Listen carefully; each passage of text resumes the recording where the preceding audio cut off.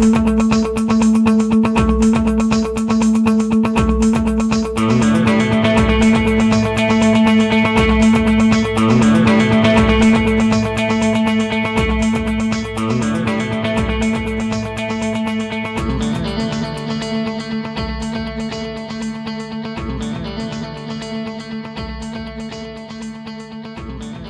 to Talking Wealth. I'm Dale Gillham, Chief Analyst at Wealth Within.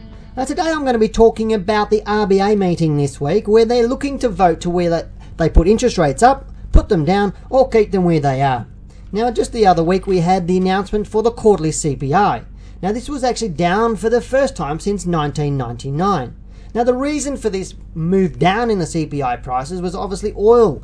And oil came off, and therefore petrol prices started to fall, and we got back down to sort of more tolerable levels, and we even saw some little periods of time where petrol prices were below $1. Now I think this is actually quite short-lived, because I believe oil is searching for its 4-year cycle low. Now once oil does find its 4-year cycle low, what we'll see it start to rise again, and I would expect over the next couple of years that oil will be starting to rise up past $100 a barrel. That's not really good news for the petrol bowsers, because that will also put petrol prices up, and that will also put pressure on the inflation rate.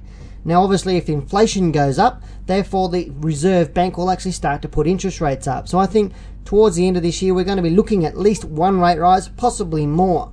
Now interest rates, when they're rising, they actually affect businesses, they affect the share market, and they affect the housing market. Now right now, what we're seeing at the moment is that people are coming back into the housing market because of this CPI dropping, and because interest rates aren't looking like rising. I was only at an auction on the weekend for a house that I thought really should go for somewhere around the high $600,000. It was a nice little development site to put a couple of units on it. There was an auction there, and there was fierce bidding for that, and ended up going for over $800,000, which is far more than what I would have expected from a business point of view. So obviously the people bidding for it were young couples looking to build their first home. Now what they was telling me was that there's still a lot of people out there in the housing market wanting to buy property, and that will have an effect on interest rates should they keep that up and pushing the housing market through the roof. Now what we're looking at is the share market with borrowings as well. If the interest rate's going up, it will affect the businesses, because obviously businesses borrow money to actually do their business.